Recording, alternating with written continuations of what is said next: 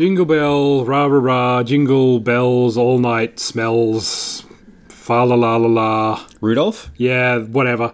Look, this is another Christmas episode, alright, and we've exhausted all our supply of Christmas games. It basically culminated last year. That's fair. In possibly a couple of years ago. But last year we did Christmas Nights into Dreams, which was a fun game. Yes. All we have left is every single Home Alone game ever.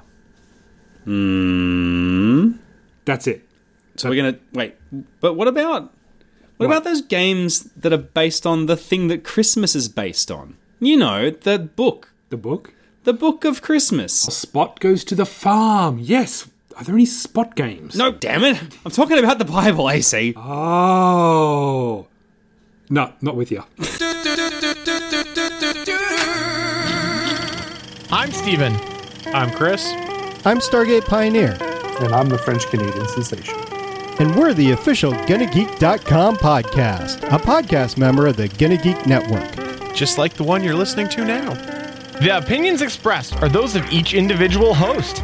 Check out all the other podcasts At GonnaGeekNetwork.com. And get ready. Because geekiness begins in 3. 2. 1. Let's Geek!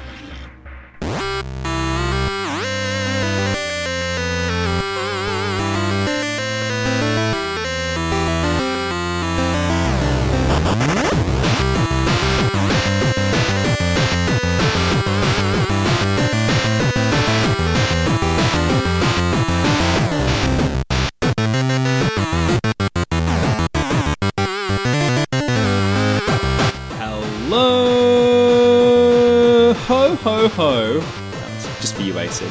All you lovely people in internet land, and welcome to episode 74, the most Christmassy number of Game Life Balance Australia. I'm your host, Robert Bailey, and I'm joined, as always, by the physical manifestation of the Christmas spirit incarnate, Andrew AC Yoshimura. Oh, it's packed up there, buddy. There's a lot of Christmas packed up that back passage. It's the only way to get it in these days. It's got all the Christmas crackers. And there's a lot of Christmas crackers up the clacker, in fact, you could say. Damn. It's all... I have, in fact, I need a Christmas enema at this stage.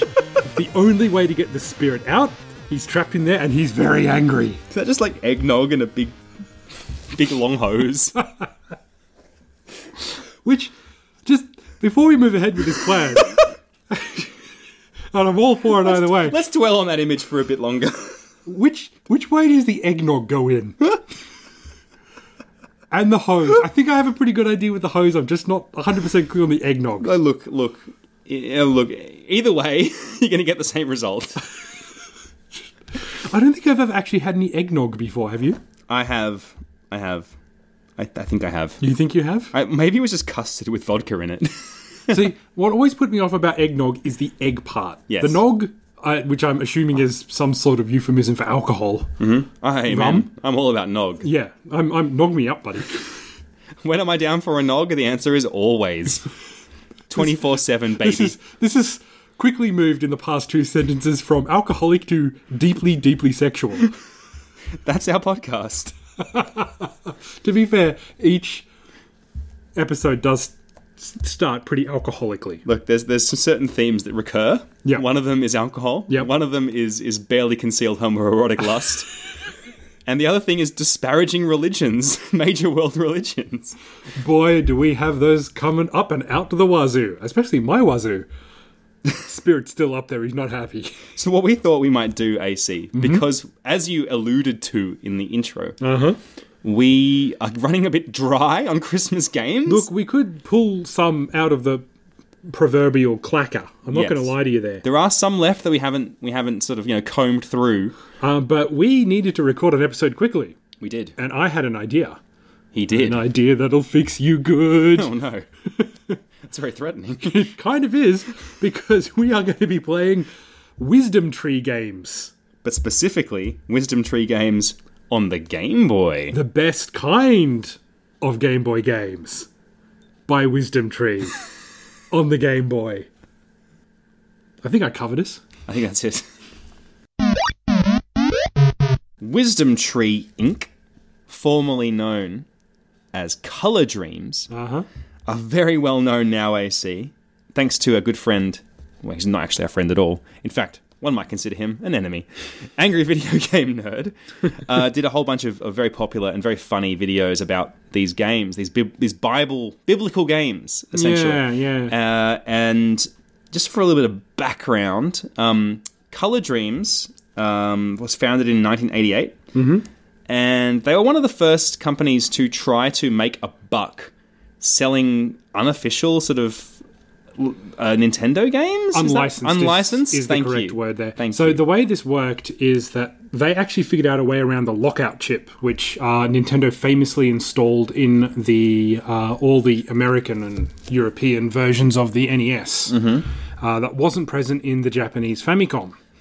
Hence the 72 pins coming out the bottom of all the carts. Now, nobody knows quite how they did it. There are some people who have theories that it was actually stolen off Tengen, maybe, and there's some other theories.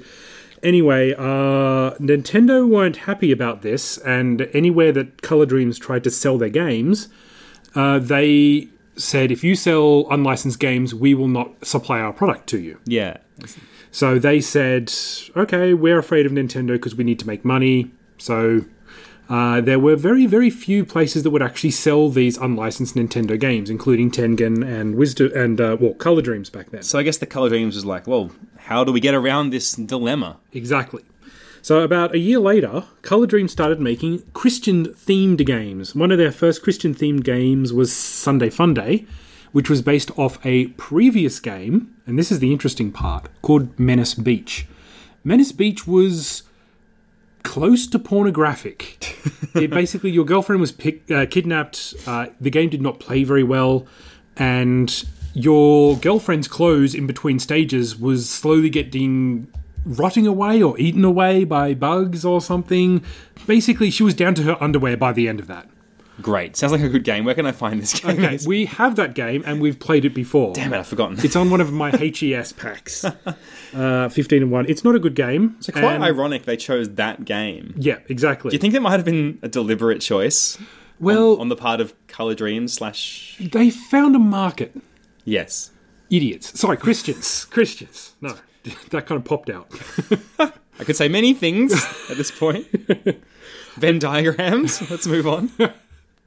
So basically what happened was they changed their name to Wisdom Tree after they started making Christian games, and they started selling these to places that didn't often sell video games, like Christian bookshops. They advertised themselves as a godly Christian game company who educated as well as entertained, and that's what mums and religious groups were worried about this foreign Nintendo brand back in the late 80s and early 90s. So they got into a place where Nintendo had no sway to get them out of. Exactly. Christian bookshops, Clever. Basically. Yeah.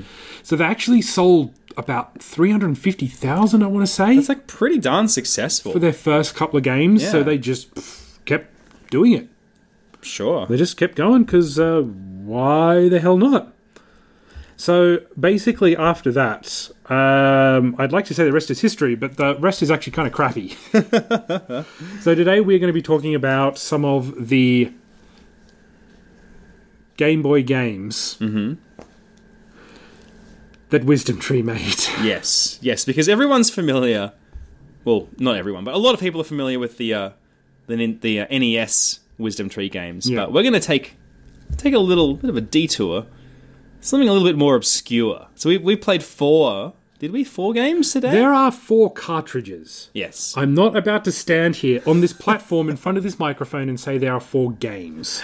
That makes me feel a bit uncomfortable. 4 pieces of software that we inserted into your Game Boy. Once again, software? Well, okay, all right, well, we will go through them. We'll save the best for last. And just remember, the reason that we're talking about this on the Christmas special is because it was these games what Christmas was based off, apparently. The Easter Bunny? That's right, exactly. Points for you, AC. I love that guy. It's all canonical. It pretty much is. So when you listen to this episode, you're not only getting some great information about video game history, you're also getting what I like to call spiritual healing.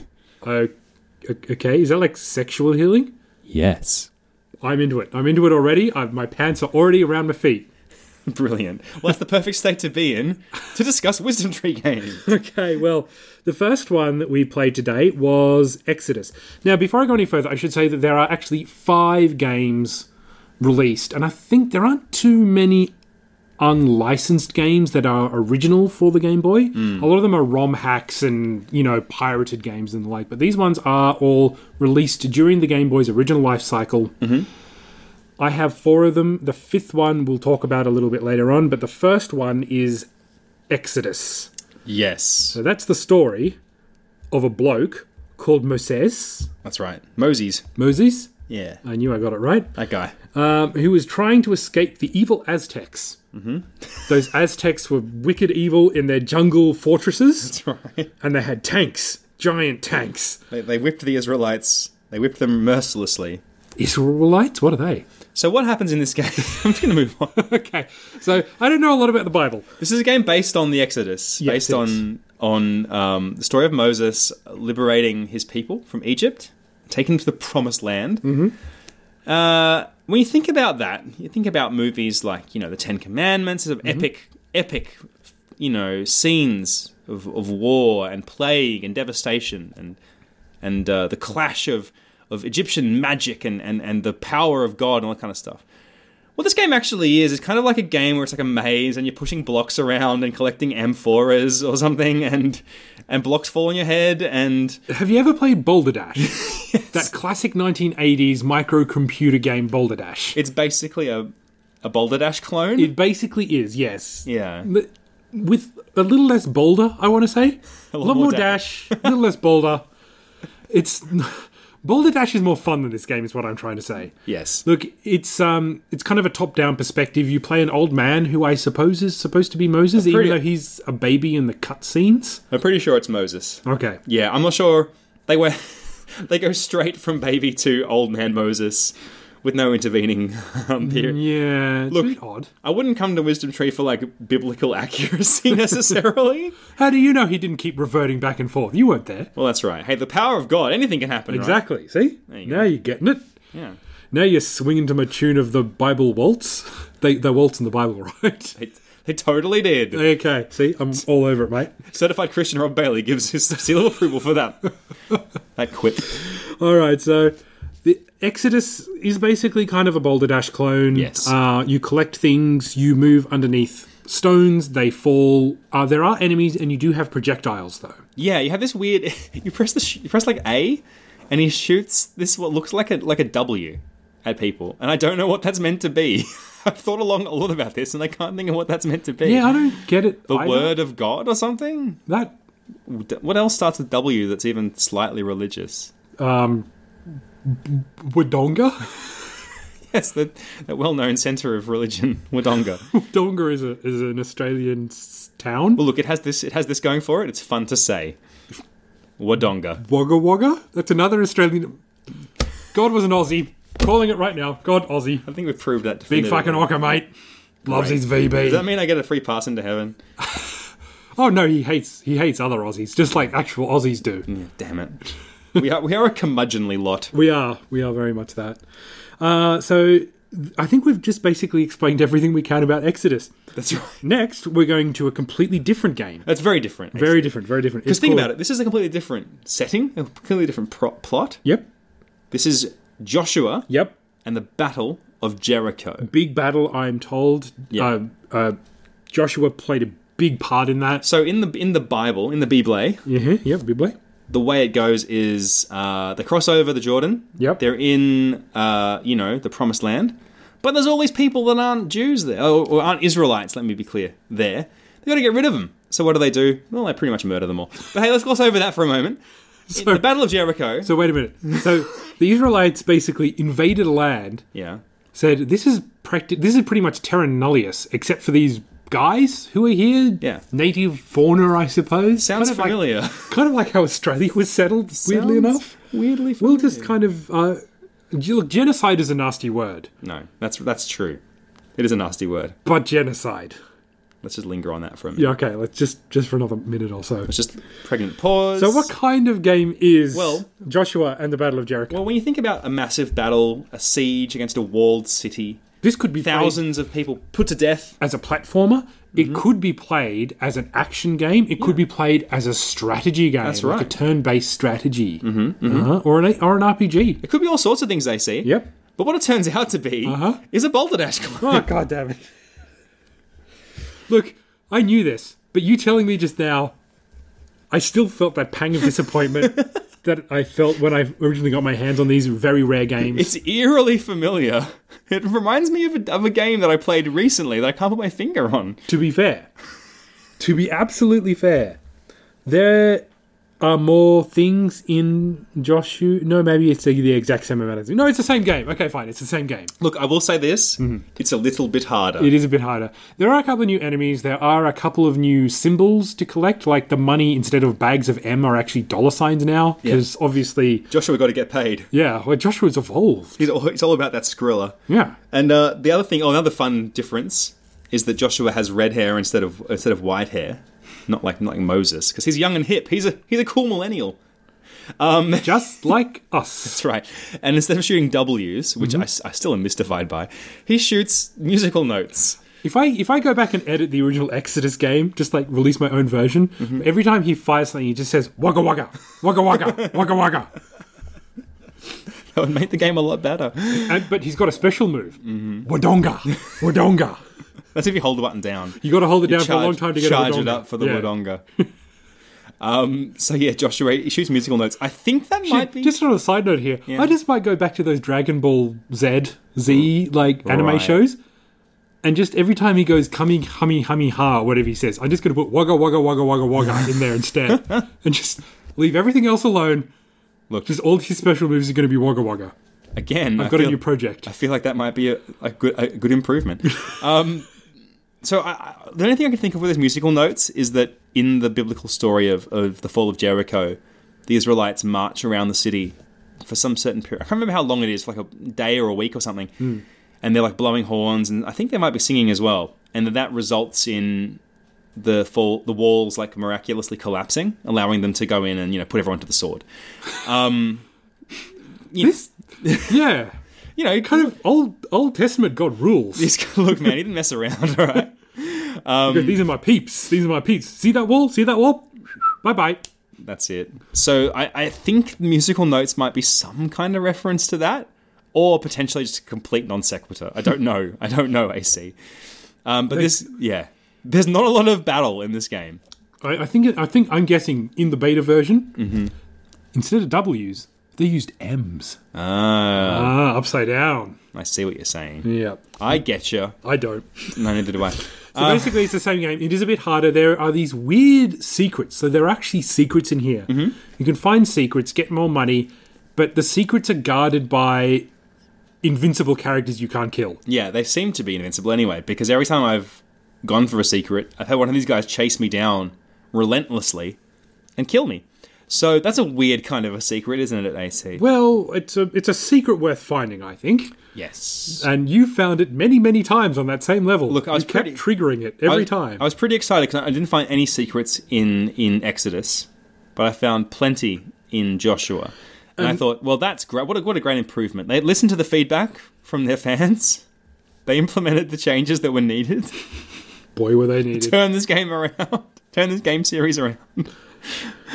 Yeah, look, it's a Balderdash clone. It is a Balderdash clone. So the last, not the last game, but effectively the last game, is Spiritual Warfare. Yes. Now, this is probably the most interesting of the games we're going to talk about. Definitely. It is one of the rarer of the quote-unquote games.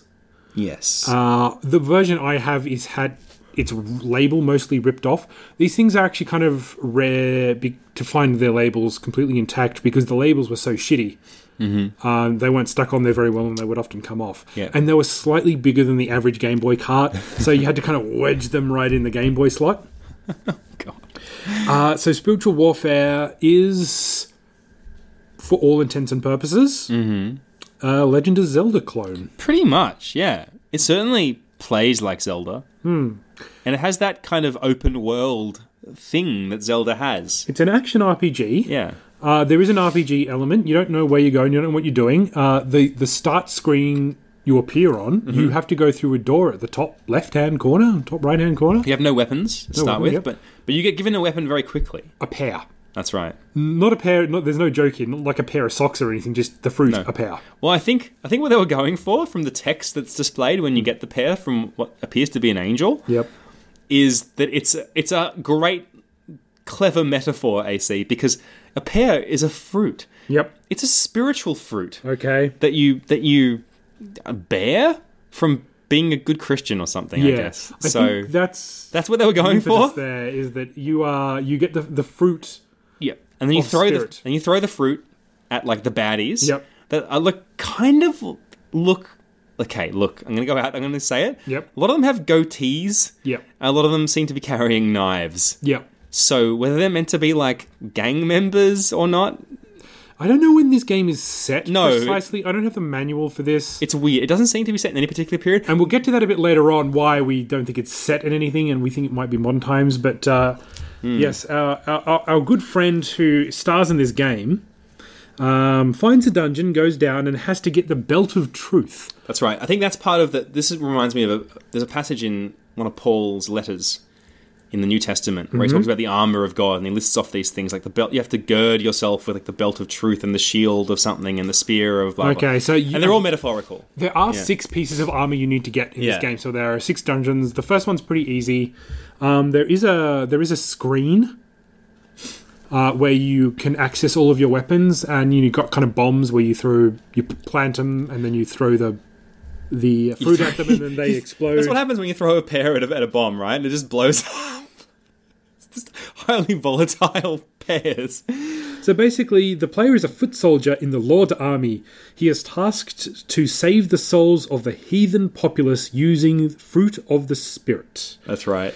So basically, when you throw your fruit at someone, they sort of immediately kneel down and pray, and they just change their appearance completely. Yeah, so basically they become pious. Yes, and by pious we mean white. That is another odd detail. I mean, this is a monochromatical screen we're looking at. Look, man, all I'm going to say is those gang members looked ethnic. And then when you throw your fruit at them, they kneel down and they stop looking ethnic, and then they go to heaven. They just disappear. They start kneeling down, and then they turn into little white birds, doves, I suppose, and they disappear. It's just so weird. It is a very weird game, and it is open world. You can explore. There's a train you can't get on unless you can get a ticket, and there's apples you can't get unless you have enough spirituality. You need or a faith. Faith's just like resource that you collect, like money, essentially. And when you kill people, they leave faith on the... Well, kill. No, I shouldn't be clear. You're not killing anyone.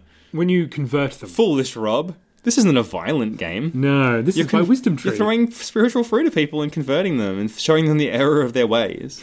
And then getting the faith that they have and spending it on a train ticket or something. Yeah, we didn't play through a whole lot of this game. Look, the theology of this game I'm not going to comment on. It's not necessarily airtight, but... We weren't sure what was going on. Like, people did have knives. It could be set anywhere, anytime. And then we entered a room where someone was playing basketball. That's right.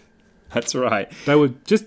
there going back and forth, and we said we need to get in there. We couldn't get into the court, and there were bleachers around the basketball court. It was like a half court, and there were bleachers around it blocking you from, and you just had to watch this guy play basketball. And we thought, he's a heathen that needs it, and then we tried to convert him using our fruit of spirit. No, but it didn't work. Turns out he's probably already a Christian, I guess. He was already, basketball is in the good book after all, obviously. Everyone knows that if you play basketball, you automatically get a free pass into heaven. Awesome. What if you're bad at basketball? It's more about like, having a go. You see. I refuse. It's A for effort. I'm basketball agnostic, I'll have you know. I don't really believe in it. I'm not sure if it's real or not. You're waiting for proof. Oh, look, all I'm saying is that I saw Dennis Rodman. Yes. And then I just wasn't sure. Look, that would shake anyone's faith. I really believed in basketball, truly and spiritually. And then I saw Dennis Rodman and went, something's not quite right about this. I don't think this is a real game. Well, when I saw Dennis Rodman hanging out with Kim Jong-il or Un, whatever one. Kim Jong-un. Yeah. What's our current one? Un. Okay, good. That one. Or Il. No, you've confused me. No, damn it. I was so sure of myself. I think it is Kim Jong-un. It is Un at the moment. It was Il. Yep. Anyway, he's a good mate of Dennis Rodman and therefore is going to heaven as well, apparently. Oh, yeah, that's where they're going. Anyway. Don't worry, none of us will get there, so it'll be fine. Don't worry about that. We're in the fun place. Yes, fun. So, look, as I said, that is the most gamey type game. If you explore it, I don't think it's the worst thing ever. I've certainly played worse Game Boy games. It's pretty involved. Mm-hmm. It doesn't get the juices flowing or anything like that. No, it's not exciting. But it's a game, and it's at the very best you can say that it's passable as a game. Look, I'll give you this AC. Mm-hmm. It has this going for it. Yep. It's not a Boulder Dash clone.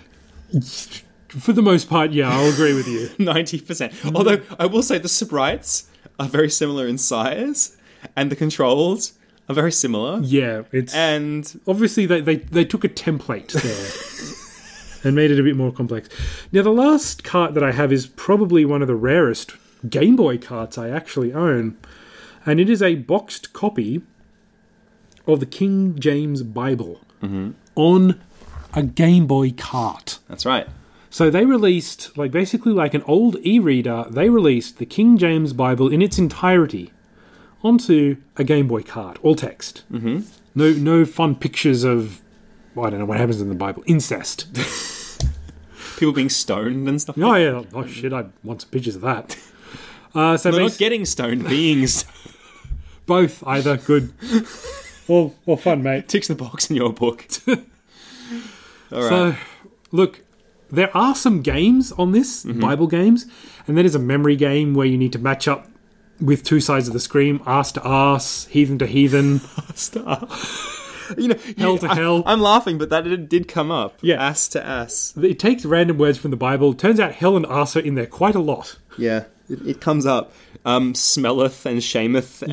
shameth. Guilty was in there as well, quite a lot. Yep. So that's a memory game, and then the other one was like Hangman except with sheep. Yeah, it's basically got this sheep in a paddock, and you're playing Hangman, and if you get enough letters wrong, a sheep escapes from the paddock. And that's another fun metaphor, AC, because Jesus is sort of, the good shepherd and everything, and we're the lost sheep or something, so, and if you and actually, once the sheep escapes, you've only got two left, but if you get a few letters right, the sheep just hops back into the paddock. You don't even have to rescue it. It just comes back voluntarily and just jumps back in, which is great, I think. The power of Hangman faith. I think a lot of priests out there would wish that lost sheep were that easy to reclaim. Christian jokes. # Christian jokes. # cool dad. If I just stop talking, I'm just wondering how far you'd go with this. I'll probably just end up curled up on a ball crying. In a ball. I'll call it curled up in a ball on a ball. Crying. Lots of crying.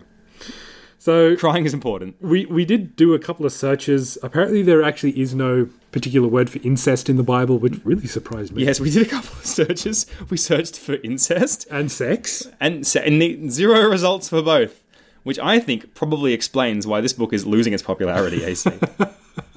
Because how many mentions of the word sex and incest do you think are in Game of Thrones? I'd say... cover to cover. Millions. So, I'm just saying... Christian Church might need some PR work. From George R.R. Martin. That's right. Get him in to rewrite the Bible. Yeah, except it would take him so long to do one chapter. And then he'd probably die before he got to the rest of it. Really lengthy descriptions of food as well for some reason. Anyway, that the one game I don't have is one of the rarest ones that very rarely comes up, and that is the New International Version of the Bible. It doesn't even come in a box. It kind of comes in a plastic boxy sleeve, transparent thing. Those are very rare and basically the same as the King James Bible, except it's the New International Version Bible. It's interesting they even bother to make that, because it seems like, I don't know. I don't want to go on a limb here, but I feel like Wisdom Tree's sort of core audience is sort of like real Bible Belt, Bible bashing fundamentalist types for whom the King James Bible is like the authoritative version, and the international version is kind of like the devil's work. So I'm not surprised that there's less copies of that floating around. Yeah, look, exactly. It was made and it probably didn't sell. Yeah. And so that's why they're even rarer today. Yeah. So would you recommend these games, Robbie? Oh my goodness. As a Christian, as a God-fearing Christian who sat with me and made fun of And I gotta say, we made fun of a lot of this stuff right up until I started reading the actual Bible, and then Rob fell silent. So there is actually a line he will not step over. There is a line, and I think that was when you started to mock the book of Ezekiel, and I was like, I can't go along with you on this, but look, man. The genealogy... Okay. Well, I'll answer this question in two ways. Yeah. One with my Christian hat on. Okay. And one with my video gamesman hat on. Okay. We'll start with the video gamesman hat. Okay, because that's the easier one. Okay, yes. Okay. These games are terrible. They're very, very bad. Yes. Even the good one, quote unquote, Spiritual Warfare, is like tedious and uninspiring. Mm-hmm. It is complex. It does have systems. There's a menu. You can look at what you've got equipped. There is less story than Zelda in this, and that tells you something. Yeah. I mean, yes, Spiritual Warfare has more to it, right? Yeah. There's more... You could spend a few hours playing that game, probably. Maybe even like 10 or so. I don't know how long it is, but it seems like it could be a long game. The other games, Joshua and Exodus, are very simple and sort of uninspired. But I sort of want to play them more than Spiritual Warfare, just because Spiritual Warfare seems like so much of an undertaking. Yeah. Like, do I really want to dig into this? Do I really want to dedicate the time it takes to beat this game? Well, at least in a Balderdash clone, it's pretty straightforward, you know? But on all counts, those three actual games are very bad. Yeah. And the King James Bible on the Game Boy cart, look, it's an interesting thing that it exists. It is. I don't know that it's worth... Like, what's the cheapest version you've seen of this? Like $100 or something? Just for the cartridge with no paraphernalia, no box, no manual. Yeah. 175 Australian dollars. Holy crap. See, that's just... Yeah. There's just no way in hell, unless you're trying to collect every Game Boy game that was ever made, that you would want to buy this. Yeah. You can get the King James Bible. Spoilers, you can get it for free online. It's very easy. And here's the other thing about this. Christians are only too happy to provide you with a copy of the Bible. That is also true. For free. The other thing is that these were unlicensed. So if you are going for a full set of Game Boy games, these do not count. Yes, that's right. I mean, they're an interesting historical curiosity in the Game Boy's library at best. Yeah. But I think once you've got every official Game Boy game, maybe you want to go into this weird territory. I know people who actually own every official Game Boy game. But if you aren't that special kind of crazy, and if you aren't like living in the early 90s and want your kids to stop playing Tetris and start reading the Bible, I do not recommend these games at all. Okay, Christian hat on. I want to hear what Christian Rob has to say about this game. Okay, all right. Christian Rob, putting my hat on. It's a very strange thing to see these games from a Christian perspective, because I think, look, there are okay, so to be fair, we didn't really touch on this, but each of the games we played does have a quiz at some point in it. Yeah. And they'll quiz you on the Bible, you know. I will say that I got more questions right than Rob did. Well, I got a lot right in the Joshua game, but I got very few right in the Moses game, and I'm not sure why. I'm not sure why that is. I guess I just paid more attention when it came to the slaughter of innocents than I did when it was, you know, the whole sort of, you know, Charlton Heston stuff. But either way, I wonder whether these games ever really did the trick. You know, like, I feel like if your kid has a Game Boy, that they probably wouldn't want to play one of these. And yeah, I'm not sure how much kids actually learned about the Bible from playing these games. To be clear, like, I should reiterate this. Exodus and Joshua, it's so different from the story in the Bible that it's almost impossible to know. If you didn't know that game was Exodus or Joshua, you would not know. No. You couldn't tell just from playing the game. No, and that's why the Bible quizzes are in there. It's like to put some pretense of education in there. Yeah. And then the spiritual warfare is just really fascinating and bizarre on all counts, because you're sort of throwing fruit to people and then they're repenting, and it's just so strange. I don't think it does the trick on either count. They're not fun games, and they're not educating people about Christianity very well. And they're certainly not going to sell anyone. Like, if you were, like, on the fence about Christianity, I don't think playing Joshua in the Battle of Jericho is going to, like, push you to one side or the other. Well, it probably will push you to one side, maybe not the side that the church wants. Not the winning side. So, yeah, I think on all counts, I really can't recommend these games. I'm sorry. I just can't. How about you, AC? I'm very curious. Look, you're talking 10 out of 10. I would love it if you did that. Oh, I can't. I just can't. Yeah. Look, I'm going to be honest with you. At some point in my past, I was toying around with the idea of getting a full set of either English speaking, in other words, US, NTSC, and PAL. Not that there really is much of a difference there when it's Game Boy because it's multi-region. Basically, English-speaking Game Boy games. I have about 100, 200, maybe 100, between 100 and 200 Game Boy games. So it's no small amount. And I was toying around with it, and then I came to my senses and went, this is a fool's errand. I don't need to do this. I don't need to spend that much money on something, the vast majority of which I'm not going to play. Fair enough. There is a lot of filler on Game Boy. But the reason I was considering it is because I really like the Game Boy. I really enjoy the games. I love the pick up and play ability. The longer games like Link's Awakening is still one of the best Zelda games I've ever played. And I gotta admit that in the past few years, I haven't been playing as many Game Boy games because my eyesight is starting to fail. Right. Pretty dramatically. Yeah. And I've been diagnosed with the same thing my daughter has, which is FEVR, which means I really need to not strain my eyes so much, lest my blood vessels burst or my retina detaches or something like that. Yikes. So you can play it on bigger screens using the Game Boy emulator and, of course, the Game Boy Advance or the Game Boy Player on the GameCube. And I still love all of those games. I think that the Game Boy Advance might actually be one of my all-time favourite systems. Such a great system. I digress. I'm trying to distract myself so I don't have to talk about anything except Wisdom Tree. But basically, I came across these Wisdom Tree games. I think it may have been through Angry Video Game Nerd, the NES ones, and he vaguely mentioned like the King James Bible. And I did some research, and I went, I'm just kind of curious. And these games weren't particularly expensive at the time, so I got most of them. The new international version very rarely comes up, and when it does, it's like 1,500 Australian dollars on eBay at the moment. There's only one. So I never bothered getting that. I did manage to get the King James Bible version, and these were just more or less historical curiosities. How much did it cost you when you got it? Because it was a few years ago now, wasn't it? It was a few years ago. Completely boxed on it. Was actually sealed when I got it. Wow.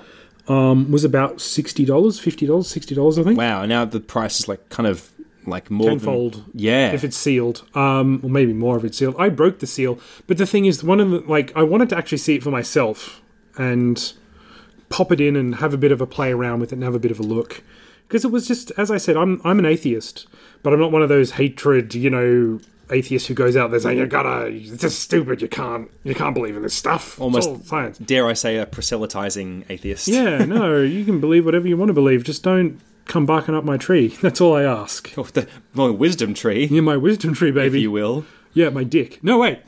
That's what you call it. I think we all know that my dick already has its own name. It's Shakespearean. It's Don John, because he's a villain. Oh dear. So I can't recommend any of these games. I will say, though, if you do see them in the wild for very cheap, pick them up, play them for 5 minutes, sell them on, and make a profit.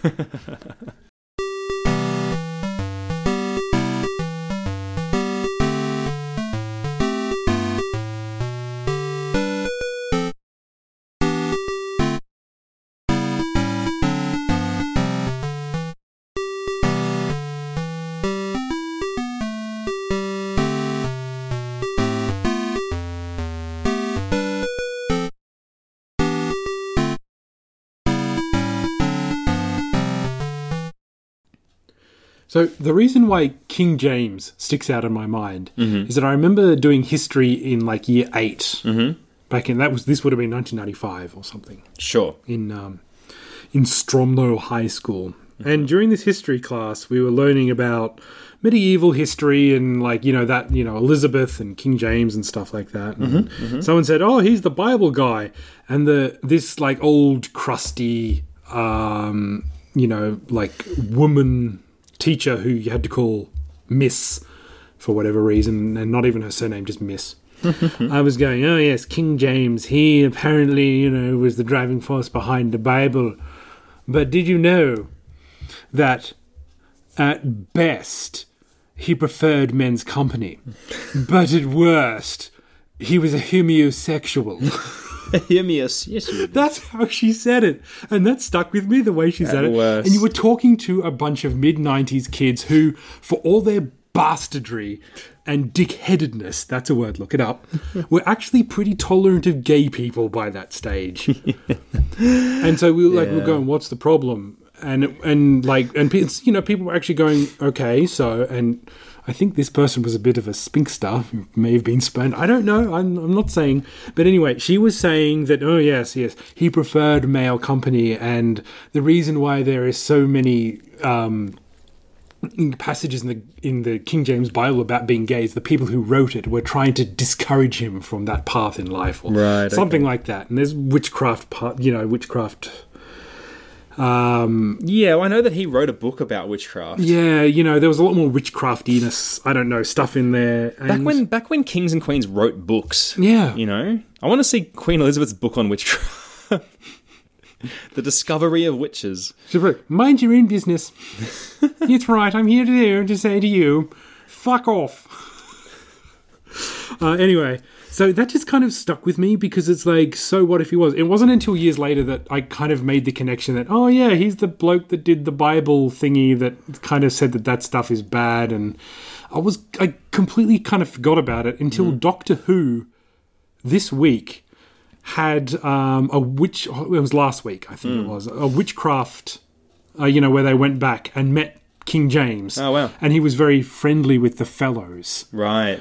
And, that's kind of what jogged my memory and went, oh, yes, that creepy old woman teacher from the 1995 was, like, really upset that he may have been gay or something like that. I just didn't think about it too much. It's one of those little ironies of history. Years and years, yeah. That the King James Bible was sort of, well, not written. He didn't really write it at all. No, he commissioned it. He sort of commissioned it and authorized it. Yeah. Yeah. The King James of King James Bible fame, almost... Yeah, look, there's a whole bunch of evidence that seems to point to him being gay. Yeah. So that's interesting. There are so many scholars out there who say, no, not at all. He does, like mucking about with the men a bit, You know how it is. You just take your clothes off and have a bit of a roll in the hay.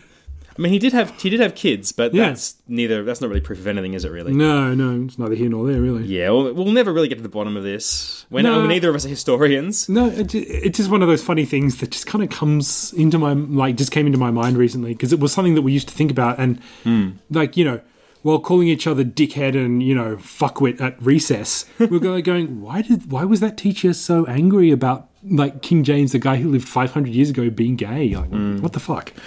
Yeah. Anyway, that's kind of stood out to me. That was my little anecdote.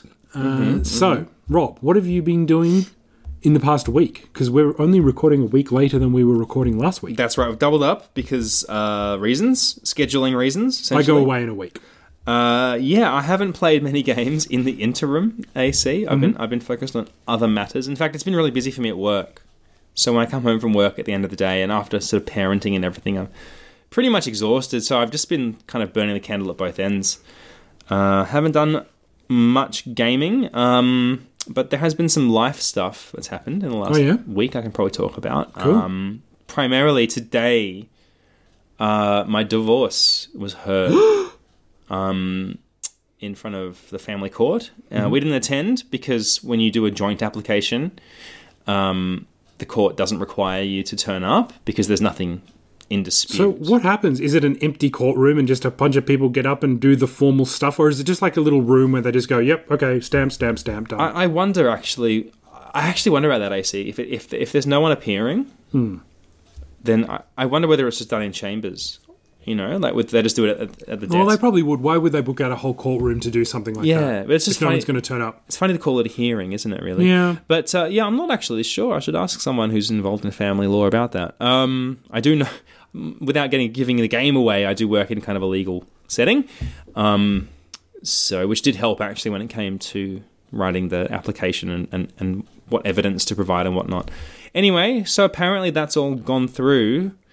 My ex told me that apparently there's like a month leeway, they'll make the order. Kind of a buffer period. Yeah, they make the order and then like a month, it comes into effect in a month. Okay. So I'm still not technically a free man fully divorced yet, but I will be in the month. Okay. So, but you're pretty much divorced. Yeah, I think so. I think at this point, I probably could say to someone I'm divorced and it wouldn't be inaccurate. Okay. So that's interesting. Yeah. I don't know how I feel about it, to be honest. I think I was pretty depressed about it throughout the week. But then today, I think I just kind of, I'm over it, you know? Like, I just kind of accepting it. Yeah, fair enough. So, yeah, I don't know. Maybe there'll be like a wave of depression that'll come through at some point. Because no one wants their marriage to end this way. I mean, that's the depressing thing. It's that sense of, well, this is not what I wanted at all. In fact, this is the opposite of what I wanted. But you know, freaking hell, man, you got to just like you got to get on board with life sometimes. And I've known for a long time now this is the way things were headed. But it's not like you two are at your throat or anything like no. that. No, you're still friends. You're still raising your daughter. Mm-hmm. You still see each other. You still have dinner together and all that kind of stuff. Yeah, so once a week now. You know, we've reduced the amount of contact. Yeah. But I still do go over to their place. Well, I'm dropping Ruby off to Meg several times a week. And one night a week I'll actually stay for dinner and then put Ruby to bed at Meg's place. So there is some semblance of family there. And I think, you know, to be honest with you, it actually is family. I was thinking about it from like Ruby's perspective, that she does have a family. She does have a mum and a dad. Yeah. You know, she has all these relatives that love her and stuff. It's just that we don't live in the same house, you know? Yeah, so it's complex, but it's probably... a lot of families are these days. Yeah. I take some comfort in the knowledge that she is not... It's not, you know, rare, really. It's also not like you two are at each other's throats and trying to keep her from, you know, using her as a tool of revenge against each other. Yeah, we're probably one of the more happier, if there's such a thing, a happier divorce than others. And it's being handled maturely, which I think is important for Ruby's sake. Absolutely, yeah. So, like, you know, I don't want to do too much patting on my back or anything about this. I have my part to play in all this shit as well, you know. And there's a lot of regret bound up in all of this, but bottom line is that I think Meg and I have spent the last year getting pretty okay at co-parenting, you know? Yeah. The kid's happy. She seems to be very well adjusted and happy little kid. She's learning heaps. Very quite bright, I think. I mean, every bright kid. Yeah, every parent thinks that, of course. And we see Ruby as well. Like, you know, she comes on play dates with our daughter. Yeah, and it's very cute. Yeah. Watching the two of them play together. Ruby's very loud and very bossy, and May is very sort of like the opposite in a lot of ways. So it's like it's quite funny. If you remember Professor Farnsworth from Futurama, she kind of just stands around and goes, "Oh, good news, everyone! Oh, I think I might follow over here," and just kind of dotters along. Whereas I do think that Ruby is kind of like some sort of halfway house between like Fry and maybe Hermes. I'm not going to say Leela. You're expecting me to, but I didn't. Well, I was going to poke one of her eyes out, but you know. Yeah. But it seems to be going well, and you know, Ruby seems fine, and I think that's the important part in all of this. Absolutely. You know, I keep thinking back about Ruby, really. It all comes back to her.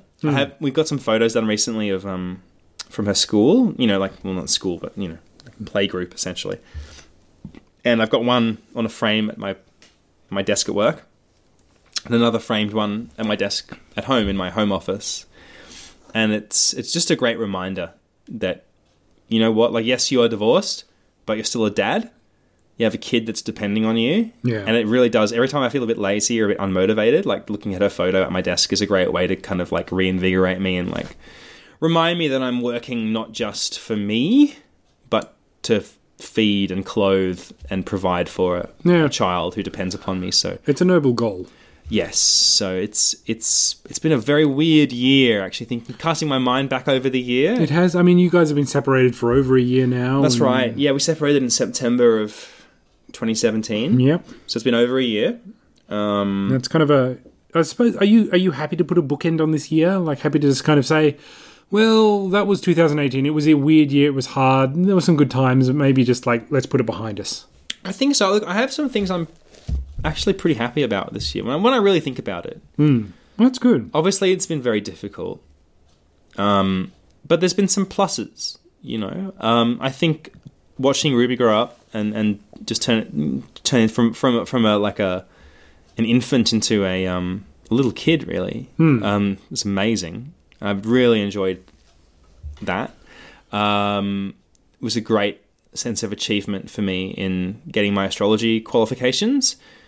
That was a lot of work, and then progressing towards actually turning that into a moneymaker next year, fingers crossed, which will be, again, really good and hopefully will help me pay my bills and pay for Ruby as well. So, well, good luck to you, I say. Yeah, thank you. I'm hesitant to talk about this stuff on the podcast because I have a sneaking suspicion that our audience may not be appreciative of this stuff. But it's a big achievement for me. It's what you look. Rob's doing what he wants to do with his life. Yeah, that's right. And whether you agree with his way of thinking or not, you know, he still considers Crusader Kings a good game. I just don't agree with that. I just can't. I can never agree with that. But some may question my judgment on video games and astrology. What the hell is astrology? I'm talking about video games. Actually, speaking of Crusader Kings... Damn it, I should have said it. I did see there was a DLC where you don't even need to... It's not like Beetlejuice. You don't even need to say it 3 times. It's like Crusader Kings, Crusader Kings, Crusader Kings. You only need to say it fucking once, and then he goes off on a tangent. Well, I just wanted to connect the dots, because there is a DLC I found called, like, Mystics or something like that, where you can actually, like, get astrologers. So you could have, like, a court astrologer or something like that, which would just be great. I'm hoping that it will have, like, both negative and positive effects, you know?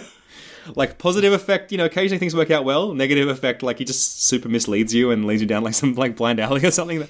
That would be funny. I'm interested in how that actually works out. Sure. It could be 100% accurate. And I think it also has, the answers all along. But I think also the intent of that is to add, like a certain amount of, like, black magic and weirdness to the game. Because there was a lot of, like, mystical weirdness going on in the Middle Ages that isn't really present in the vanilla version of Crusader Kings. So I think I might check out that DLC just to add a bit of, like, woo-woo superstition / weirdness to the game. It'd be fun to sort of see how that plays out. But, anyway, back to me and my life, etc. Look, that's really all I had to say. It's been an intense year.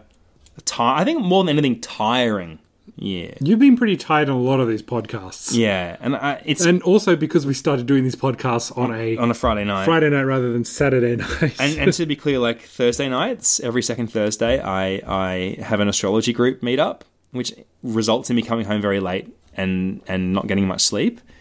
So really, really great sort of setup for the podcast the following night. That's about all I really wanted to say. But I'm hopeful that 2019 will actually be a cool little turnaround for me. I look at this year as like something I had to get through. Yeah, that's fair enough. And then the next year might be the one where I start to take get a firm grip on life and really shake some money out of it. Good times or something out of it. You can shake money out of something. I'll turn them upside down and the money will fall out of its pockets. That's my metaphor for 2019. So you, AC, fellow human and male heterosexual, what have you been doing? As you know.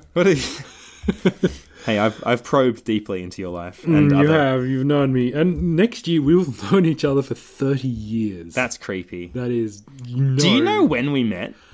Do you know what time of year it was? So we could actually have some kind of anniversary. I do kind of know. It would have been... I think it was definitely mid-semester, wasn't it? It was actually about March. Yeah, was it? Okay. Was it? Because you would have started the semester that year. I started at the very beginning of 1989. I remember because we moved back at the start of early January 1989, and I remember looking around because Chris, my brother, who I don't mention on the podcast much, because he's a thug. All right, I'm not going to sugarcoat this. My brother is a very talented man. He's also a thug. Video games are not in his purview, let's just say. Yeah. Yeah. He prefers to, hit things with hammers and things like that. Yes. He's incredibly he's actually the most talented mechanic I know. He is basically... he's not even... there are many things I could say, and I could go on gushing about how brilliant my brother is, but he's also a thug. He is a tattooed, big-bearded, massive-haired thug. Mm-hmm. He will hit you with a spanner. He's hit me with a spanner. You two are very different. We are very different, but we are a lot closer now than we ever used to be. Yeah, that's But he was starting preschool, and I remember going to what I refer to as the Lego school, which was Canberra or Taylor Primary School. That's right. And my brother was supposed to start at preschool there, and we started watering the plants because that looked like they were dying over the summer break because it's summer in Australia. Right. So this is at the front, and then it set off the alarm. Right. Because we were getting too close and we were trying to be good citizens, community of Canberra. Anyway, so I started, and then I went to the library a lot because no one would talk to me because I was a new kid, and I read Asterix books because they were comics and easy for me to read. Mm-hmm. And then I met you, who also read Asterix book, and they were easy to read, and we were both outcasts. That's right. That's how it all started. Sometimes that's all it takes. And 30 years later, pretty much, we're here. Both outcasts. Not much has changed. We still read comic books and are outcasts. So... Yeah, you fulfilled your lifelong dream of reading Asterix in Latin. That's right. Which pretty much is your lifelong dream. Yeah, look, in some ways it has come full circle, because I remember the first Asterix book I ever read had a smattering of Latin in it. It does, some of them do. Yeah. There's some really interesting stuff in there. It's a lot of Asterix is very cultural, European, not just France, but there's a lot of Italian because Romans, but there's also a lot of Spanish and a lot of Goth, German and stuff in there as well. It's an interesting thing, and it is... I think at the time it probably wasn't highbrow, but by today's standards it probably is. It's pretty highbrow by today's standards. I mean, the bar's been significantly lowered. Yeah. But yeah, it's actually funny you mentioned that. Yeah, the Latin Asterix. So basically, I don't we've only been apart a whole week, dearest Rob. I know, my heart yearned for you, AC. It really did. You walk out the door and you fucking forget my name. I actually spit in your direction when I leave the house every day. I've got, well, yeah. I mean, that's just appeasing the gods, really. I have two little game things, or one game thing, one life thing I want to mention. Vision Australia, who help us prepare May for the big wide world, which she cannot see the overwhelming majority of. It's fair to say. They came over and they gave May her first cane. So, and we took videos of it, and she treats it like a toy, and it looks like what you see blind people, sight impaired people use in the streets. It's got a black handle, a white middle, and a red kind of end section with a ball at the bottom. And you can replace the ball with just a big plastic tip. And she was dragging it along the footpath and whacking sand and whacking trees, hearing the distant sounds and different sounds, not distant sounds, and finding the cracks in the concrete. So she did really well on her first cane day out. That's great. Seems like she's kind of got the idea of it a bit. A little bit, yeah. We really need to encourage her to keep using it because I think kids are okay with that sort of thing. They kind of drift in and out of it. Apparently, they're okay with it, and then when they become a teenager, they abandon the cane for a while because they don't want to use it and they want to appear normal. It's probably not going to be too much of an option for May. Let's kind of be... That's Teenagers 101, though, isn't it? They just want to fit in and not attract attention. That's not going to happen with May, though. I don't think. Even if she didn't have the cane and she was fully sighted... There's no way she could remain anonymous as a teenager. I couldn't remain anonymous. No. There's just no way that's happening. Yeah. I mean, she will stand out. You know what I mean? She's already pretty much fucking bilingual, so... She did really well. I'm so proud of her. We just need to keep it up. That's the thing. They have fun with the cane, and she says it's sugoi, which is very fun, interesting, very good. Yeah, excellent. So we just need to keep it up. And good thing, like most canes, it has like an elastic bit in the middle. You can collapse it down, so we'll probably take it to Japan with us and let her whack it around the farm. Okay, that was the wrong phrase. Whack it around the farm. That's what I'm going to do. Oh, I got images now. When you message me from Japan, look, a big long cane with a red tip. I'm certainly going to be whacking that around the farm. I'm not going to visit your farm, Ace. I'm sorry. Lots of animals there. I have to wear like one of those like hazmat suits. Like go in, black light. But you don't want to. Don't go into my room. Don't go anywhere in Japan with black light. Potentially. Rob actually raises a good point there because you really should not do that. All I'm saying is it's a very small place. It's a high population. There's a lot of... Look, love hotels exist for a reason. Do not. So, Doctor Who, Maria bought me a very nice present when the original like 9th and 10th Doctor, like Christopher Eccleston and David Tennant was on. Mm-hmm. They had like a toy sonic screwdriver that was also a pen. Right. But the tip was not a blue light, it was an ultraviolet light, a black light. Oh, wow. So, because it came with a notepad and paper, which you could write stuff on because the pen had like a nub of ink and a nub of like UV ink. Okay. So you could write stuff down, you couldn't see it, and then, you shine the light on it, you can see what they're saying. Daleks in Sector 4 or fucking whatever. So you can write fun secret messages to your friends. Yeah. Dick and balls. Always a dick and balls. Pretty much. Yeah. Anyway, I had this because I love playing around with it. Mm-hmm.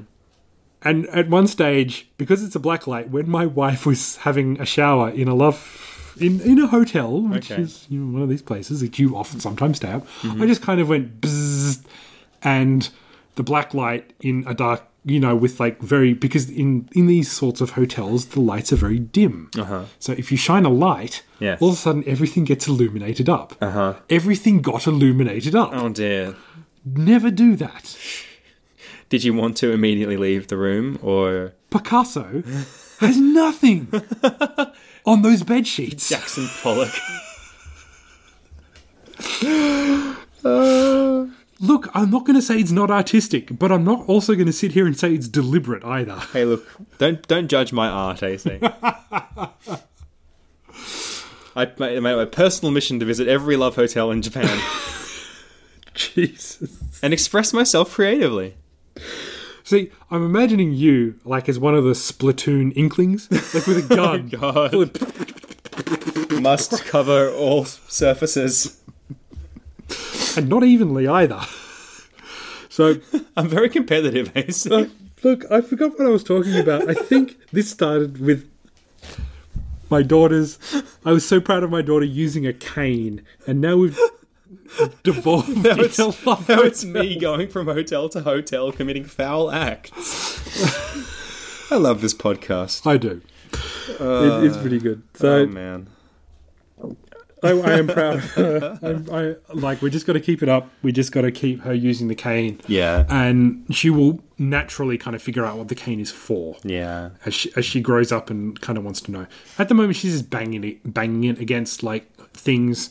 There's this kind of like rock climbing hexahedron thing in the park, like all connected where, like it's kind of an older kid's playground where you can go.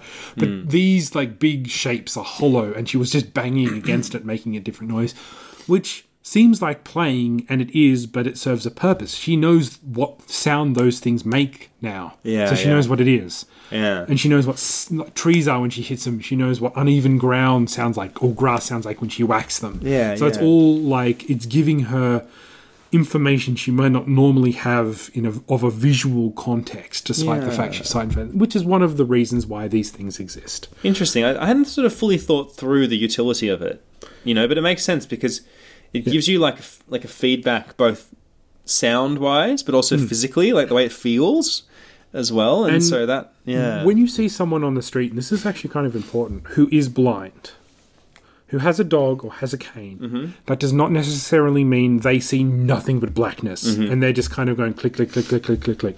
There are some people like that, but a lot of sight-impaired people, like my daughter, can see things. Yeah. They just can't see them clearly, or they see them without detail.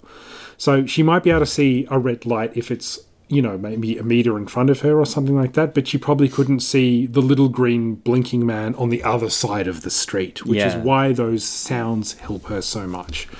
So, if you see someone with a dog or a cane, you don't immediately think that they can see nothing. Yeah. Because it's not always like that. There's like a spectrum of different really levels of sight impairment. Like my daughter is legally blind and she will be for the rest of her life. But that doesn't mean she can't see anything. Like she doesn't see nothing but blackness. It doesn't work like that. Yeah, I went to school with a girl. She was a friend of my girlfriend at the time, who was like apparently legally blind, was the phrase she used. But she could like navigate around relatively well. Without needing a cane and stuff like that. It was more just like she could never really drive a car. When reading, she had to sort of, bring the book up quite close to her face and things like that. I think she had pretty intense contact lenses or something. It was not what you think, No, when someone says they're blind, it can mean different things. It can mean very many different things. Yeah. I just wanted to put that out there. Oh, that's good. Because I'm learning a lot of this at the same time my daughter is. I mean, I already knew that, because I've worked with kids with different... I'm hesitant to use the word disabilities, but that is the word we use. Because I have worked with a lot of children in my time, especially in Japan. I've worked with a lot of kids on the spectrum, on the autism spectrum, and a lot of kids with physical disabilities, people in wheelchairs. So, I've seen a lot of people. So I was perhaps not as...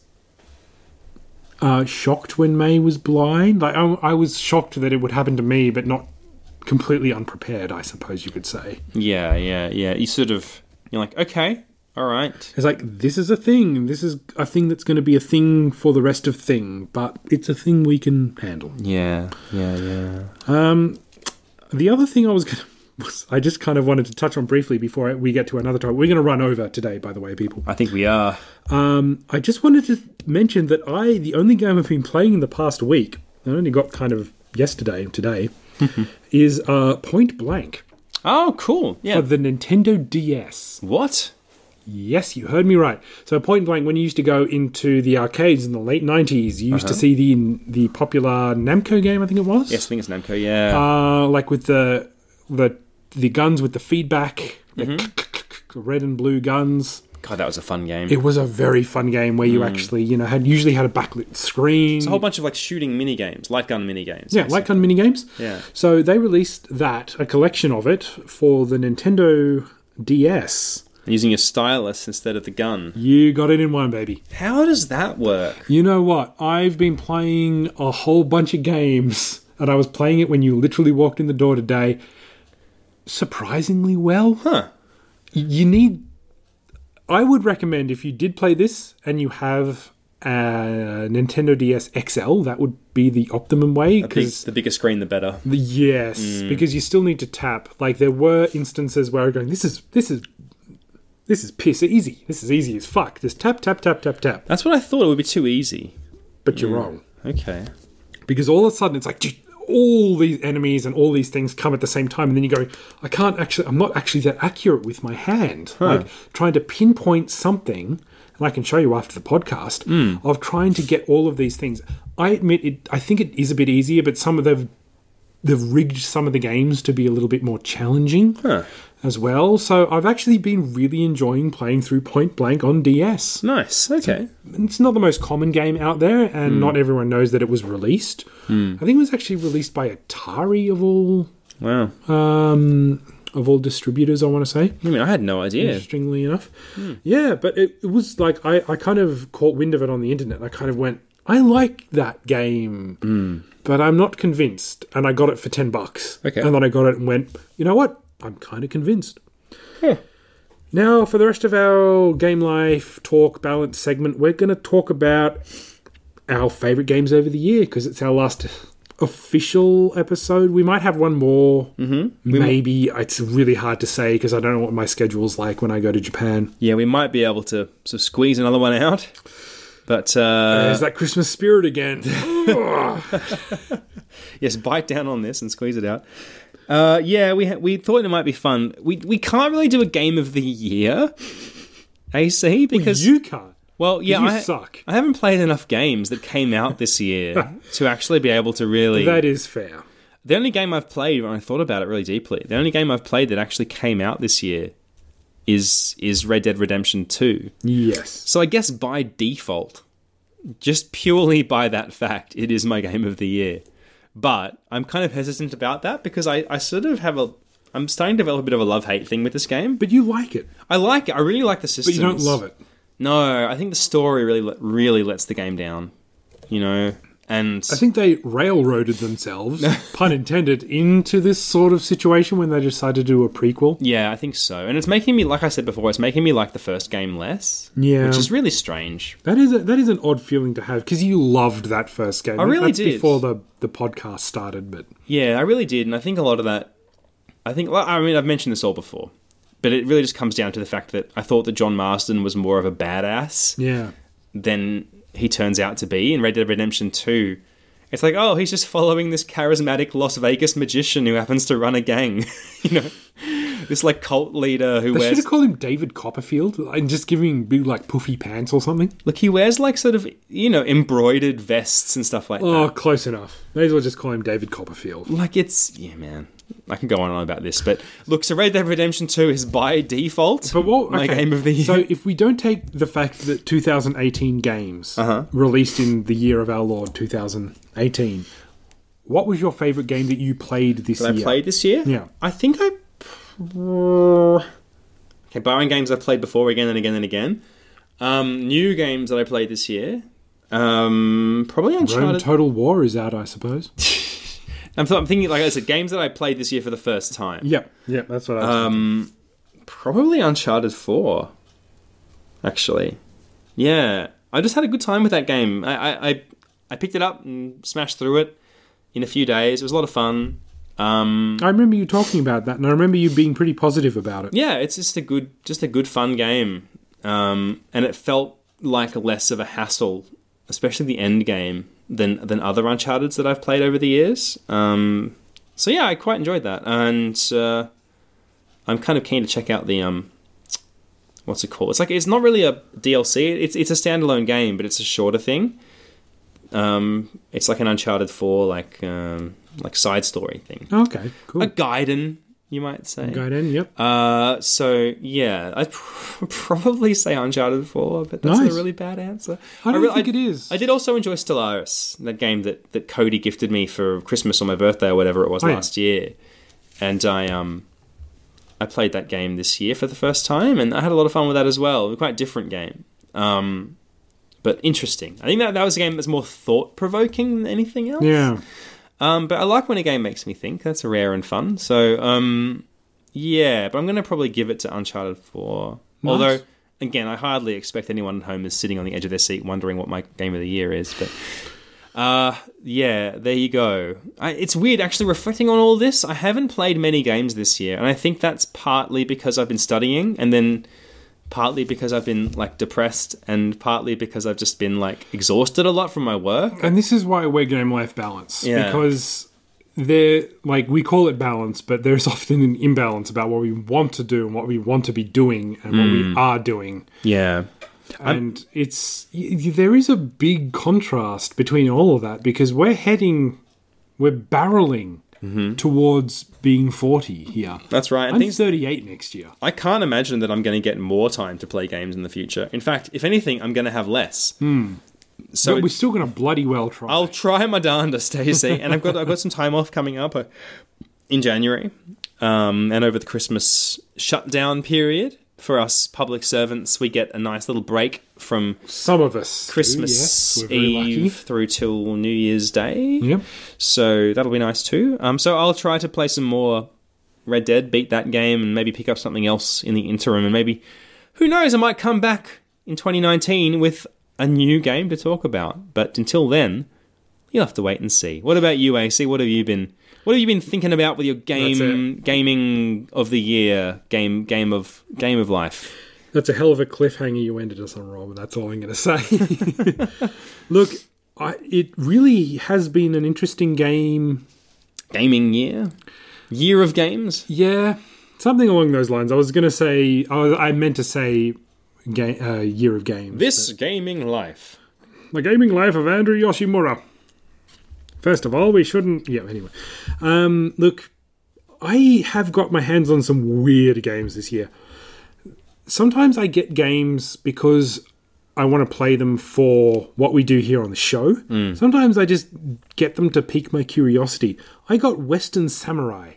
Oh, yes. This year. Yes. And that just kind of popped into my head. Like, it's a PS2, I think it's Japan exclusive game about a samurai in the old West. That's right. People are shooting at him. He's got a sword. He deflects the bullets. He goes up and cuts the fuck out of them.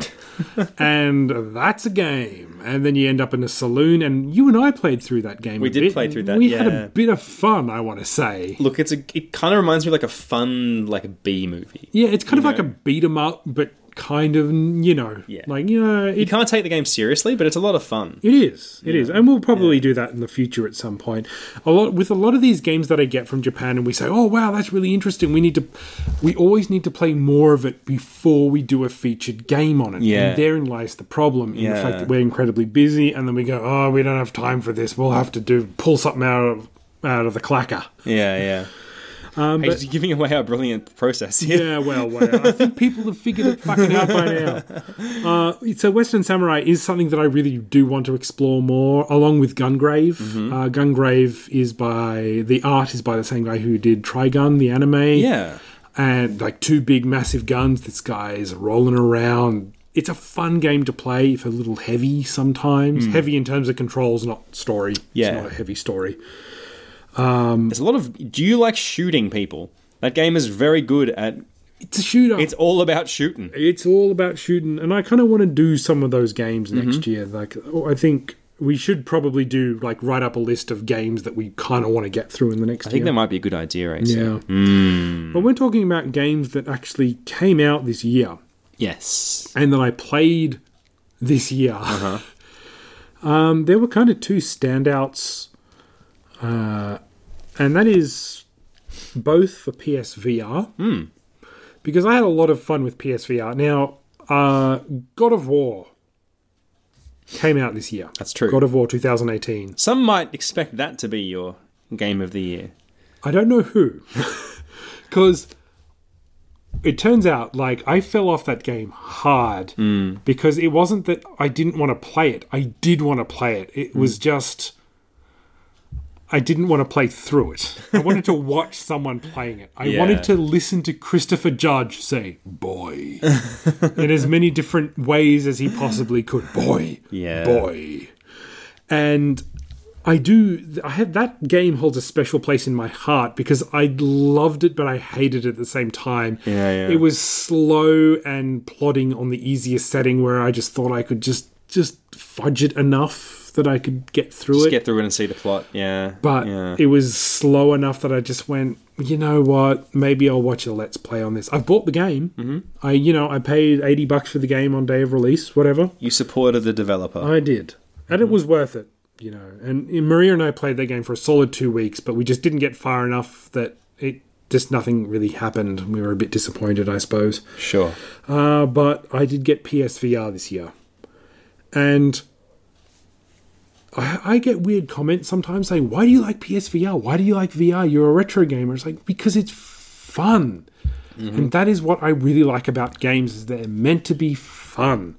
And the two best games I have on VR are Polybius, which is a Jeff Minter job, and Tetris Effect. Yes. Which we reviewed a couple of episodes ago, and I'm still playing and I still love. Hooking up a PSVR is an undertaking. Getting 2-year-olds out of the way so they don't interfere with the cables is even more of an undertaking if you're in VR. But it's worth it. I mean, I usually play it when she goes to bed. But, the PSVR Worlds was fun, but I would never really go back to it on purpose. Sure. It's a demo kit you put your friends and relatives in to say, hey, look how much VR has improved since the 1990s. But these games are not particularly complex for VR, but they are fast and they are stereoscopic and they are fun. And I think that's what the main point of these is. You know, I've been in Polybius, which is basically just like a kind of a vertical, like a shooter on like a 3D plane. Yeah. And I remember just going into that going, right, I just want to have some fun tonight. And I was just in there for ages. And I got what I think was close to the end. Okay. Came out 1:30 in the morning. Wow. What the hell? My eyes were killing me by that stage. And Tetris Effect, you can just play. You can play fast. You can play slow. You can play relaxed mode. You can play master mode. And in the end, it's just Tetris. But in the end, boy, is it Tetris. So it's just, I've had a lot of fun in PlayStation VR this year. I'm not saying everyone should go out and buy it, but for me and for just having fun with video games, I've really enjoyed I'm sure I would enjoy other PlayStation VR games. I'm sure I'd enjoy other like Oculus VR games as well. But this just came along at the right time, the right place, and I just really like playing games in it. So cool. I don't think I have a game of the year, but if I did, it would probably be Tetris Effect, I suppose, just because I fucking love it so much. Yeah, cool. That's great. I mean, it's nice to hear a positive story about VR. I feel like a lot of the times what you hear is like, it's really cool, but... ... You know, like that. There's always that but. And with me, those buts are there as well. Yeah. Setting the PSVR up is the most difficult. Because of the amount of cables, the breakout box, the position you got to get yourself in front of on the TV, and the fact that PSVR on certain games does this fucking stupid thing of wandering off to the left or the right. Like weird. It kind of, all of a sudden, you kind of feel that, why is my head pointing at a 45-degree angle? And that's because, for whatever reason, the camera has drifted off. Like the tracking or whatever. The tracking has thought that you are down, on the bottom of your couch or whatever, and you need to reset it. I think Jeff Gersman from Giant Bomb had the same problem as well. That's a pain. Yeah, it is. But there are a lot of games worth playing, and as VR becomes cheaper, and if they do like a better cordless version that's backwards compatible, I will not be able to recommend that enough, even if I don't have the funds to buy it at the time. Cool. Well, I mean, that's great that you've got like a genuine kind of a game. Well, not necessarily a game of the year, but certainly a thing of the year. Yeah. I just enjoy. I just really, I enjoy playing games. I've played a lot of games this year. Yeah. I scratch the itch a lot on a lot of games. I've played some Urusei Yatsura games on the PC Engine, which is like an adventure game. It's pretty eclectic, but there aren't too many games which I will keep going back to because of time and my memory is shocking. But, it has been a pretty good year for gaming. What I wanted to end on before we go into the quiz was the Nintendo Switch. Right. Yes, that console that everyone's talking about and buying. And well, the thing is they are, and they are. I'm not. And here's the thing.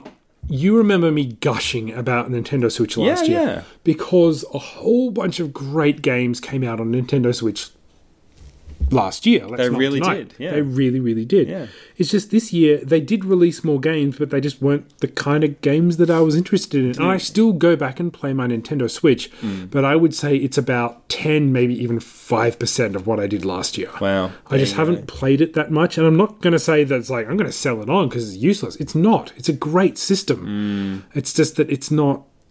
There's just nothing out there right now that I really want to play. Do you think they shot themselves in the foot by bringing out Zelda and Mario in the same year? Not at all, because they're still selling consoles. I don't expect Nintendo to, market to me specifically as a bloke. That's fine. Like, I had so many good memories, so many good times, and there are so many good indie games coming out on that thing that I'm, I am tempted to buy some things on that, like the SNK collection. However, I decided in the end that I'll just wait, because there's a physical version. Maybe I can buy it a bit cheaper down the road. I'm patient as a retro gamer. It's just kind of sitting there. I will play it occasionally. I will look on the eShop and stuff, but it's just interesting that it was such a big part of my life last year, and now it's fallen off. I think it will become a big part of my life again, but I'm not a big Pokemon fan. Yeah. So Pokemon is not counting. Smash, I've got a couple of friends who were really trying to convince me to buy it. Or, at least get me to consider it. Basically, hey, you're going to buy this. I was coming really close. I came so close. I was thinking, it's out on Friday. It's out on Friday. Maybe I should, what happened on Wednesday? I got a parking ticket for $120. That's the universe telling you something right there. That is, it's not just the fucking universe. It means that if I get that game, I can't afford to get to the airport on Friday to get to Japan. So the choice was made for you. It was pretty much made. I can't get it anymore. And the parking ticket was kind of stupid because it was through an app that's usually automated, and I unautomated it because I was parking somewhere different. Then I went back and I did it for the first few days, and then I just completely forgot because I was in a hurry. And then I came and I saw the yellow ticket and I went, I didn't pay for my parking through the app in the morning. So now I've got sticky notes all over my dashboard saying pay for parking, pay for parking. Because $120 just before you're about to go to Japan. That hurts. Yeah. It was a stab in the guts. Damn. But you have a quiz for me. I do. So why don't we end this year with some festive cheer and a fun Christmassy quiz. That rhymed. We're not going to take a break. We're going to go straight into it. Do you want to? All right. Okay. All right. Who cares? Damn the torpedoes. I hate those torpedoes, guys. Let's push on ahead with a quiz that I like to call, in fact, I don't like to call it this. I wish I came up with a cleverer name, but I didn't have much time, and here we are. Is Santa in it? Cleverer. That's how you wanted to introduce this. Cleverer. Cleverer. I wanted a cleverer name. I'm taking off my glasses to signify the fact that I'm not invested in this quiz in any way, shape, or form. This is a quiz where I tell you the name of a game, and you tell me, is Santa in it? Okay, so it's very simple. You can totally guess. Oh, he's up my clacker right now, buddy. I can feel it. I didn't ask you about your clacker. That's question number 10. So hold on to that. Okay. Oh, it's Holden. The iris is closed. Look, I know you have strong muscles. Question number 1, AC. Yep. Dead Rising 4. Yes, he's in that. Correct. Points for you. He's an evil, axe-wielding psychopath called Sadistic Claws. He's one of the there's these enemies like maniacs, something like that you can encounter in Dead Rising 4, and he's one of those. Yeah. So you can kill Santa, or he can kill you. It's good fun. Either way, I'm happy at this stage of my life. That's right. It's a win-win, really. So question number 2. Far Cry 4. Is that the one in the Asian?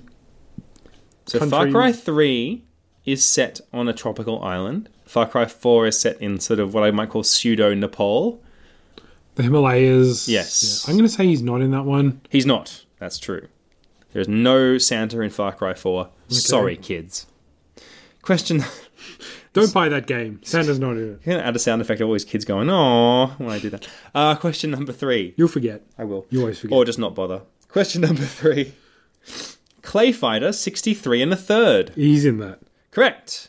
He is Sumo Santa. God, I wish I didn't know that. That was a terrible game. Yes, they're pretty bad games. Nah, all of the Clay Fighter series were... there's a novelty to them. Yes. But the novelty doesn't last any longer than the fact that, oh my god, they look like clay. And it's like Wallace and Gromit, except they're garroting each other. And it's wacky or something, right? No, not really.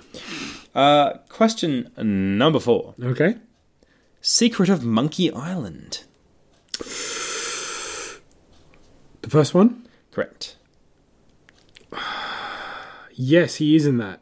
No, he is not. No! He is not in Secret of Monkey Island. He may be in a different one, but I did some extensive Googling, and there was no mention of Santa in Secret of Monkey Island. What am I thinking? I think he's in It's the kind of game where he could be, you know? I remember Santa in some sort of LucasArts game, I want to say, but I could be mistaken. Horribly, horribly mistaken. All right, so moving on. Question number 5. Yep. Oh man, AC. It's your favourite video game series. Yep. Gex 3. Deep Cover Gecko. Yeah, he's in that. Correct. He's another sort of boss. Evil boss Santa. He's the one with the fangs. That's right. And in fact, I think I've read somewhere on a dubious video game website. What, owls? No, even worse than owls, because it has lots of horrible pop-up ads. You say what you like about our website, but there are no ads on it. So there you go. Oh, except my face coming up saying, hey, buddy, you want to have, we can sex? You want a sexy sex? Because my Yuletide hole is open for business. Yes, apart from the male prostitution ads that we have. Apart from Yuletide hole. That's right. Open for business. That's right. Yes, it's all tied in. It's Christmassy. It's a Christmas prostitute for you. Rob, what is a Yuletide? I think Yule... Do I ask this every year? I think Yule is like the pre-Christian sort of solstice celebration.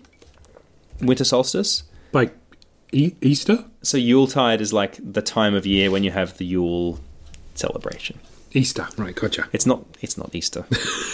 I see. That's a spring thing. Oh my goodness. We'll have words up. It's autumn when Easter happens here, you fuckwit. That's because we're on the wrong part of the world. And I mean, when I say wrong, I do mean wrong. I don't mean southern, I mean wrong. Look, Australia is the sphincter of the world. I think Paul Keating said words to the effect. Question number 6. I love that guy. Days Before Christmas. Mm-hmm. You might know about this game. It's one of those games that people who are really into collecting video games know about. Days with a Z. No, he's not in that. Before Christmas. No, there's no Paul Keating in it. But is Santa in Days Before Christmas? Oh yeah, he's in it. Correct. You might be shocked to know that a game with Christmas in the title has Santa in it. Yeah, that's a rare game. It's a bit of a collector's item. What's it for? It's originally released only in Australia for the Genesis. And then it came out for the SNES in Europe and Australia, but never released in America or Asia. Do not buy that game. I think it costs a stupid amount of money too. It's shithouse. Yeah. And it's in PAL.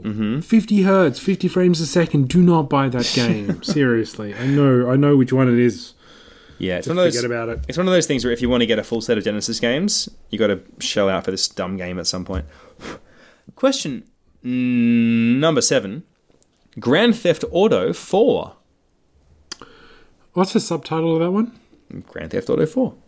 There is no subtitle. It's just Andreas? Well, no, it's just Grand Theft Auto 4. You're back in Liberty City.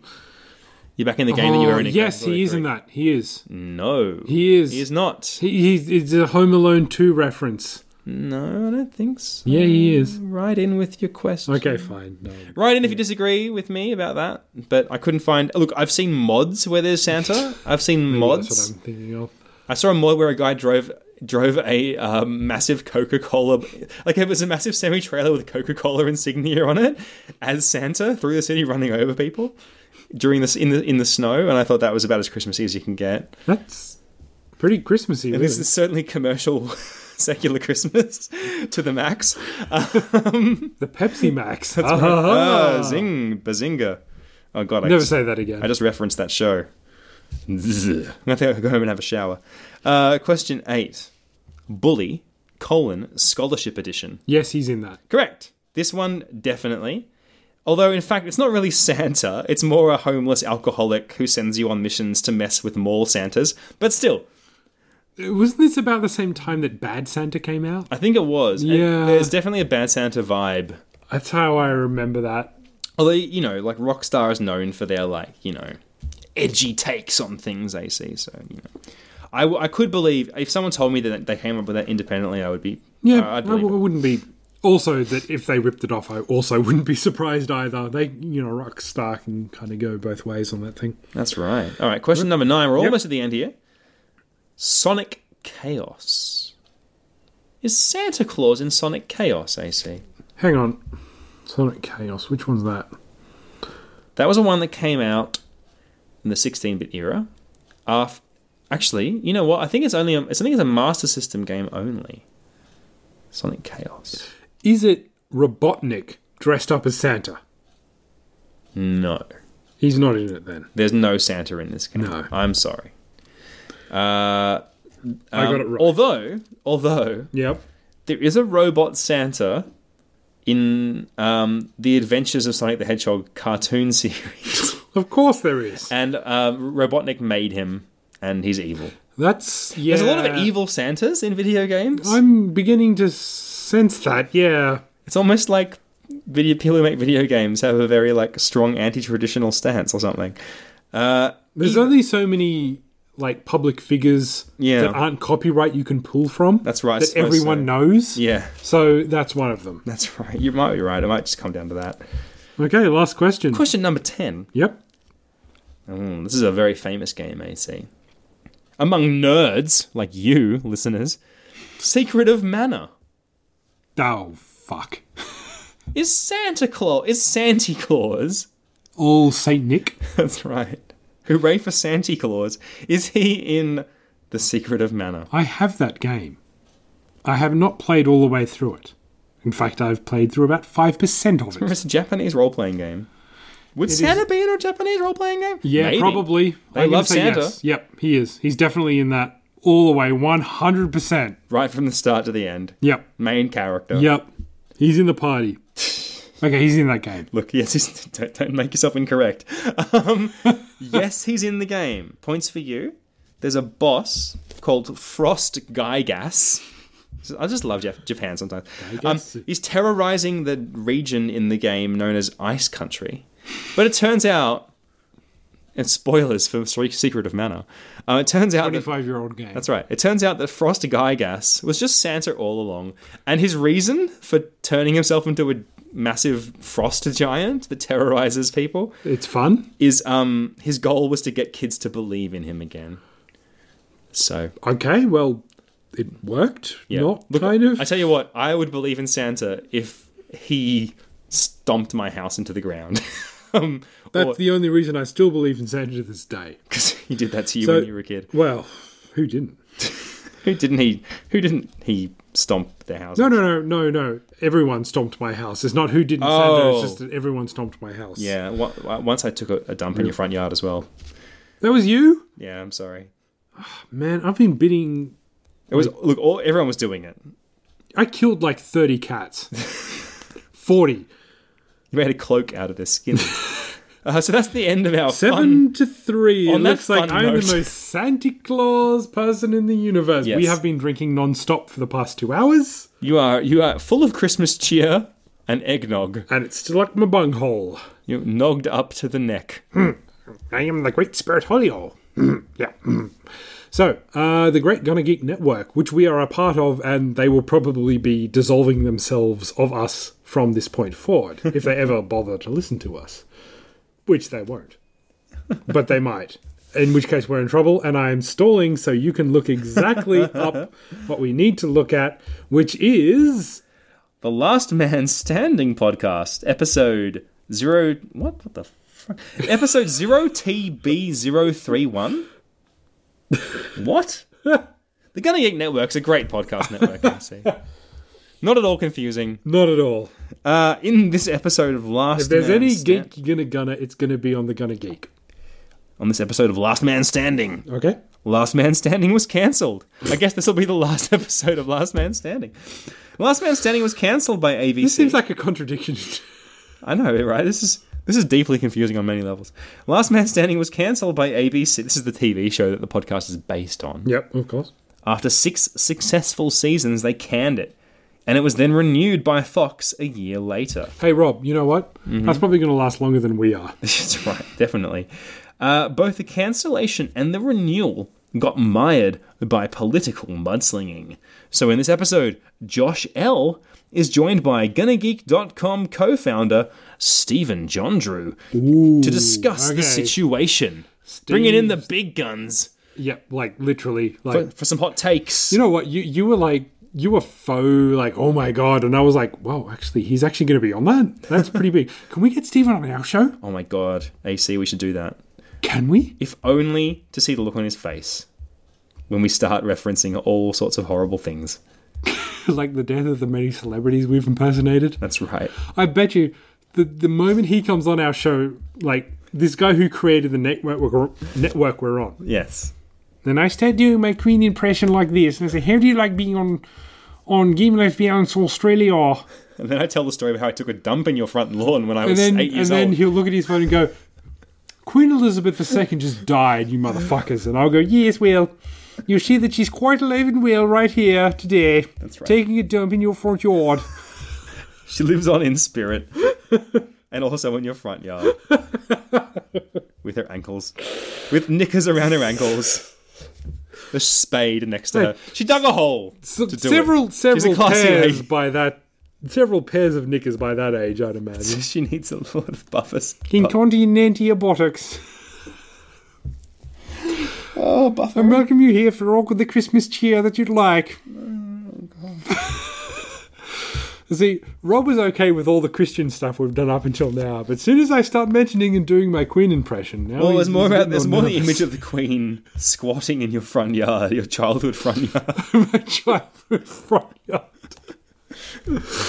The childhood front yard of the mind. It used to be the theatre of the mind. Now it's something completely different. So, and the Queen is squatting in it with a shovel. You know, AC, what could be more Christmassy than that? Really, when you think about it. So, on that uplifting note, on that heartwarming note, we're going to leave here for the year. Lawn-warming note, yeah. That's right. So, farewell 2018. And we also have the other guys in America. They do a podcast. Oh, those guys. Yeah, they do stuff sometimes. Actually, you know what? I've been trying to signal to you for the past few minutes. Anyway. Their podcast actually finally came out on the iTunes. Look it up. It's pretty fun. It's pretty interesting. So, they've had a bit of a hiatus, but they're back. And done an episode where John reveals how much fun it is, and I do want to emphasize the word fun. Mm-hmm. It is to have 2 children, not just one. This put you off, didn't it? I tell you what, I'm sold. I say, who cares if you don't have sleep, or hair, or a life expectancy of more than a week? Fill my house with children. I love it. God damn it. This is the last episode of the year. This is going to run about 2 hours, and I have no regrets. So, listen to that if you want to hear all those fun stories of John's, let's call it juggling, having 2 children at once, plus Cody being Cody, you know. Yeah, well, Cody doesn't change. Being a jerk-ass jerk or whatever he does. That's basically his job description. Look, a talented man, he can speak into a microphone like nobody else, also a jerk-ass jerk. Yeah. So prove me wrong. I'm at Prod Tally. If you want to see half-naked Japanese women in bikini-clad tiger skins, I'm sold, AC. Yeah, I want to see them. That sentence could have come out a lot better, but yeah, that's basically what I do now. I'm actually going to Japan in a week, just to cap things off for the year. I'm going to Japan on Friday the 14th of December. Mm-hmm. We are recording on Friday the 7th of December because we won't be able to get a chance to do that before I go. But that's right, but the episode will come out on the usual time, around about a week before Chrissy. That all being said, we're not saying we're not going to do episodes over there. We might try and do episodes over there. That's right. There is this thing called the internet now that I've learned about. Yeah. That allows people to speak to each other over... I might have things to say when I'm over there. I don't know what's going on. I'm going to be there for 5 weeks. Some of it might be incredibly interesting. Some of it might be very boring. But in any case, I will try to bring you, the listeners, the quality that you come to expect from Game Life Balance US.